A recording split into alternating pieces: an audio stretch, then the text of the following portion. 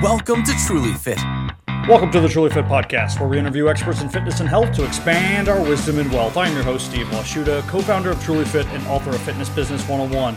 As a reminder, on Monday, I interview experts in the fitness or health or medical realm, or sometimes even the business realm, because I want to help people in the medical and health and fitness realm become better at their business. In addition to that, we always have people on who have a really good scientific understanding of a particular subject that we try to break down so we get people healthier, we get people happier, we get people educated, and that's what we try to do in this podcast. So fitness, health, wisdom, wealth, that's what we cover. And on Thursdays, it is me going off the cuff, talking about something that I either believe is important, that maybe I touched on with a guest that I want to expand on, or a topic that is trending in my community.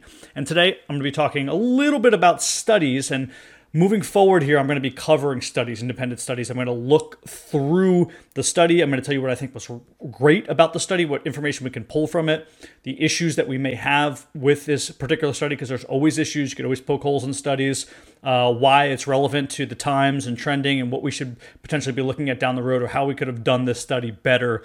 I really love doing that. And this isn't in any particular realm. I'm going to be looking at everything from nutrition to fitness to health to pediatrics, you name it. I'm going to look over different studies. But today, I'm going to talk a little bit about why, and I do this a lot in this podcast, why we shouldn't be so pigeonholed and why we shouldn't have this one particular ideology where we tie ourselves to a thought process that we preach. And then when evidence comes out against that, we are then sort of backed into a corner. We have two things that we can do. Number one, we can defend ourselves to the end of time, no matter what, and really not look at the evidence with clear eyes. And feel like we're just backed into a hole and we have to be on team whatever. Or two, you can apologize and look dumb and learn from your mistakes. So how you can avoid both of those is not really having, you could have principles, you know, have overall principles on things you try to do. I want to help my patients. I want to help my clients. I want to make sure that I do my research and give people the best information. But if you have one way that you go about fixing everything and we find out that way is potentially wrong, well, then you're going to have problems. And this has happened over and over and over in the industry. It's going to continue to happen in all the different realms in the fitness and health and nutrition industries. We see it over and over, right? At one point, butter was bad for you. Eggs were bad for you. We know that's not the case anymore. And who knows, maybe 10 years from now, that is the case. Things switch back and forth. There's always new evidence coming down the pipe about what you should eat, what you shouldn't eat. But, 25 years ago, they told us to eat margarine. Now they don't even sell margarine. It's off all the shelves because of all the damage it causes to us. If we find out that broccoli is unhealthy, well, it won't be a big deal for me because I don't have a website called onlyeatbroccoli.com, right? I've probably recommended it at some point to clients before, but I'm not dyed in the wool team broccoli. So you can, the whole purpose is that new information comes down the pipe and you just say, hey, we found that this wasn't as healthy as this, and we're going to change this out for this. We talk about dynamic stretching. We know as personal trainers and people in the fitness and health industry, maybe not everybody knows this, but you don't static stretch before you exercise. You dynamic stretch. You move around. You want to get the joints moving in all their full range of motion. You want to get the blood flowing. You want to get vascularity to places that aren't as vascular. And we want to get that, what I consider a flop sweat. That's very important. You want to prime the muscles that you're working, and you want to warm your full body up before you do a exercise. In the 1990s, which wasn't that long ago, that was not the case. In every PE class and gym class in the country, you were static stretching before you did anything. So now we know that's not the case. New evidence comes down the pipe, and we change our thought processes and on how we do these things. I can keep going. We weren't supposed to go knees over toes. Now we're learning that that's probably not the case. Is that for a lot of people, it's actually really good to go knees over toes. For anybody who's been overseas to the Far East, and if you go to Vietnam and you're in the airport, you're going to see a lot of people who are sitting down. And you want to know how they're sitting down? They're just sitting down. Literally, they're squatting down as far as they can possibly go. And that's a comfortable position for them because they have the ankle mobility and they have the hip mobility, not only just genetically, but they've been doing it their entire lives. They just sit down. They don't need a chair.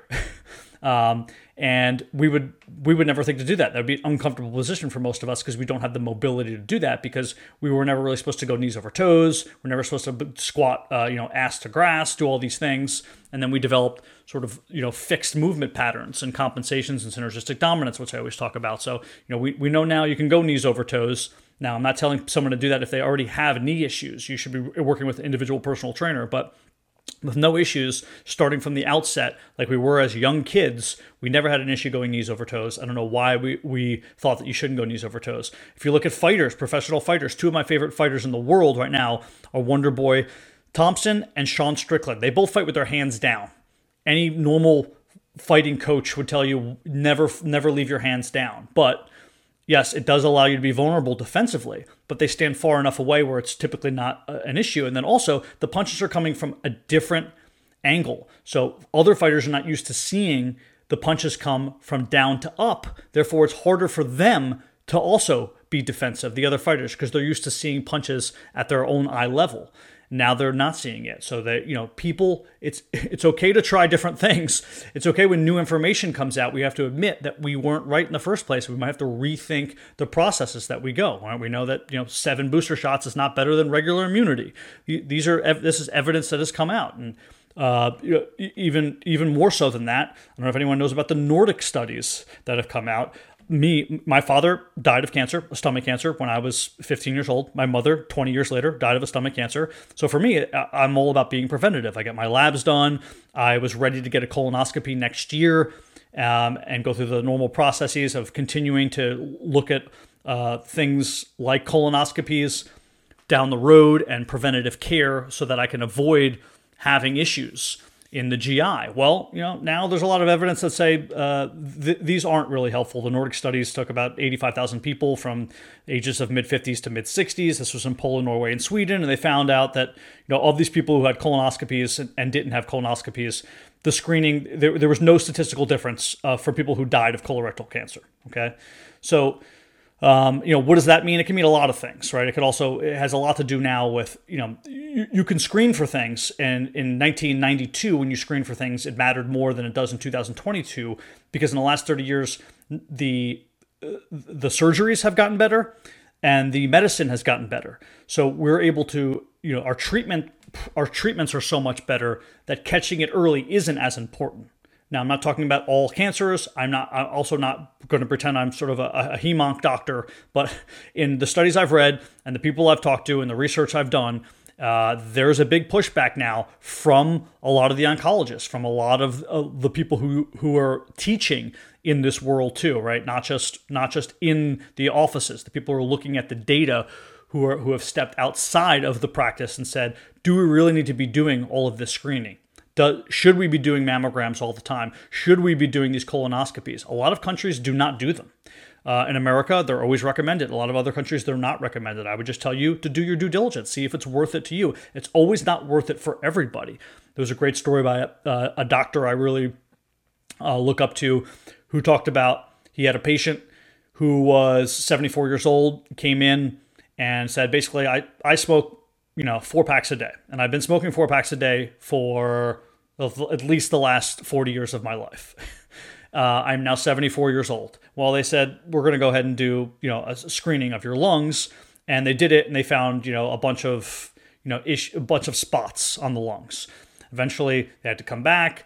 You're not going to sort of biopsy those things. You're just going to go ahead and take them out, right? So he had some surgeries. He felt worse. He had to get some more surgeries. Before you know it, the guy ended up dying 2 years later. Didn't have any physical ailments at the time, right? Didn't feel bad. Didn't go to the doctor because he felt bad. Had no issues. Now, I get this as an anecdotal story, but it's proving it's just showing you a point here, is that Did we ask him if he wanted his life to be optimized? Did we say, hey, do you want to live to 90 years old? Because maybe the only way you're going to live to 90 is if we go ahead and make sure we can get some of these smaller lung cancer issues dealt with.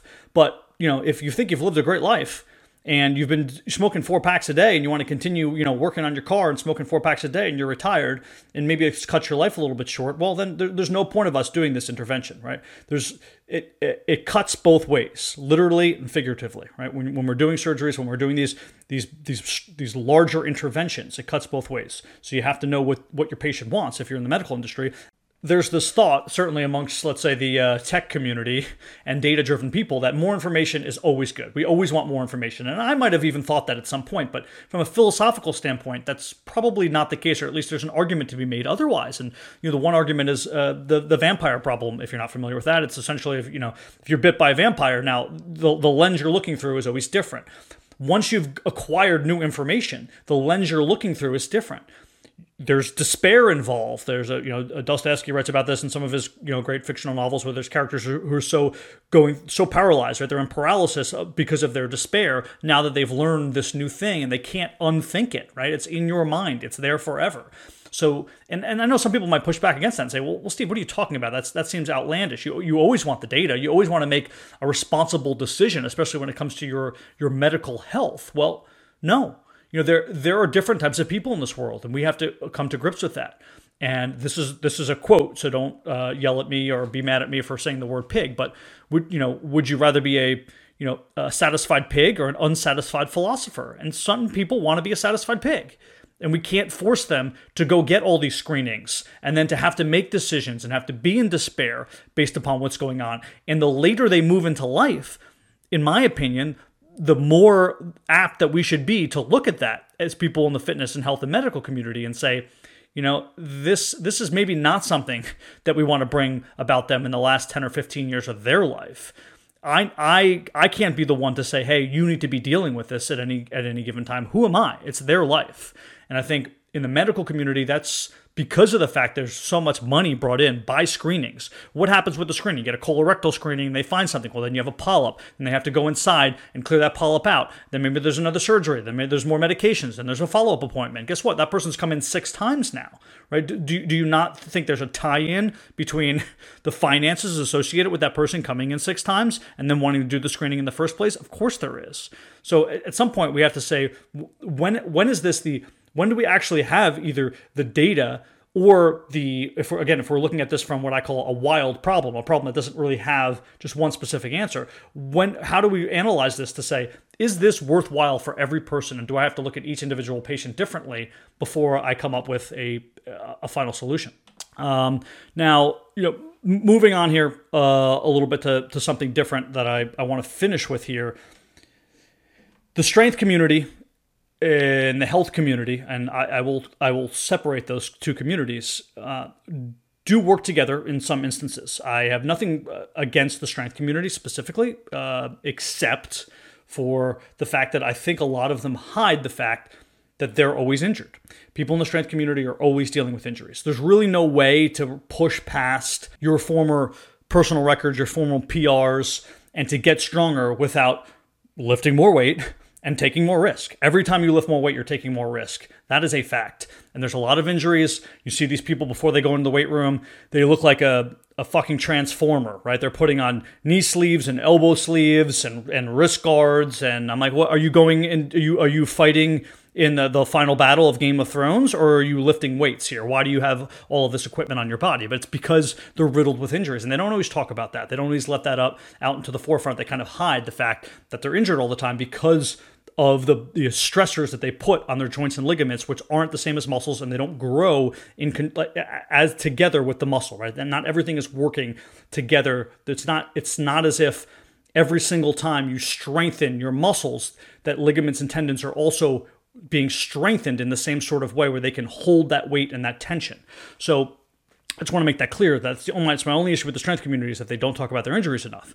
But this is together, I think, the strength community and what I consider myself in just the health community is that we have a bootleg and Baptist kind of agreement here. And for those who don't know what that is, it's really just like an economic theory. It's on Sundays, the bootleggers and the Baptists both don't want people to drink. For two very separate reasons. They come together to form the same reasoning that they want regulation, right? The bootleggers obviously want to sell alcohol on Sundays. That's how they make their money. And the Baptists don't want people to drink, in the eyes of God, it's God's day on Sunday. But they both want regulation on it for two separate reasons. And I think the strength community and the health community both really point to the Instagram influencers and say, these people are terrible for our community. And one of the reasons why is, for us, the people in the health community, we know that they pass out bad information as far as nutrition is concerned. We know that they pass out bad information as far as I guess you would say from the mental side of this, like the psychological side, how one should approach health and fitness.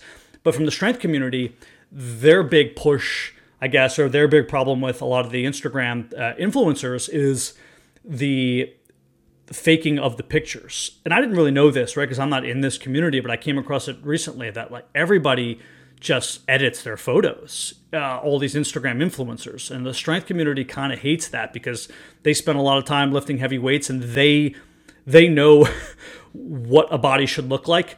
The bodybuilding community understands what perfect delts look like. They understand what a perfect waist looks like, and they have to get up on stage and represent themselves. And people spend a lot of time in the bodybuilding community and the strength community trying to form a particular look. So they hate the people who pretend they have this look and aren't actually working for it. And what they're doing is going on Photoshop and photoshopping it. So I think it's great that we have this bootleggers and Baptists kind of uniting here in my world, as the strength people and the health people are both coming after the Instagram influencers. And, I came across a page in particular. I'm sure maybe a lot of my listeners are already familiar with him, but I guess he calls himself Goob, Goob.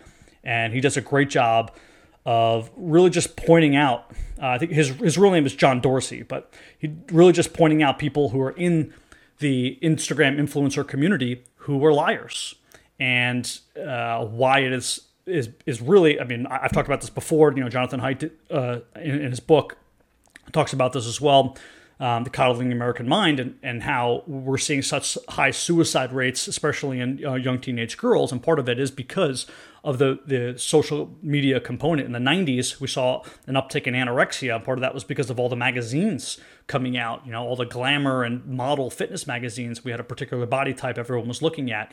And now that, that body type changes from time to time, but the societal pressures never change. They're always there, and they're only getting stronger. The next 2 episodes coming up, I'm not going to put one out Monday because it's a holiday, so a lot of people don't listen on holidays. But the next 2 episodes coming out in this order is, respectively, is the Pinterest episode, where I'm going to have an expert on who talks about Pinterest, how we can use it in our businesses, and why it's relevant, and maybe even more relevant than people think, comparatively speaking, to some of these other platforms. I know a lot of people in the fitness industry aren't on Pinterest, but why it can be very helpful for your business model. We'll talk about search engine optimization and why Pinterest is essentially the search engine of social media platforms. And then I'm going to have an episode on caffeine.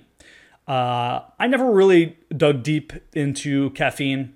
I know as much as a personal trainer probably should know about caffeine, but that's certainly not as much as one can know about caffeine. So I have an expert on coming to talk about caffeine and what it does in our body, things we should know that we don't know, things that are maybe misunderstood about caffeine, and things that maybe people are spreading around about caffeine that are not true. So those will be 2 episodes coming up in the following 2 Mondays. I hope everyone has a great holiday.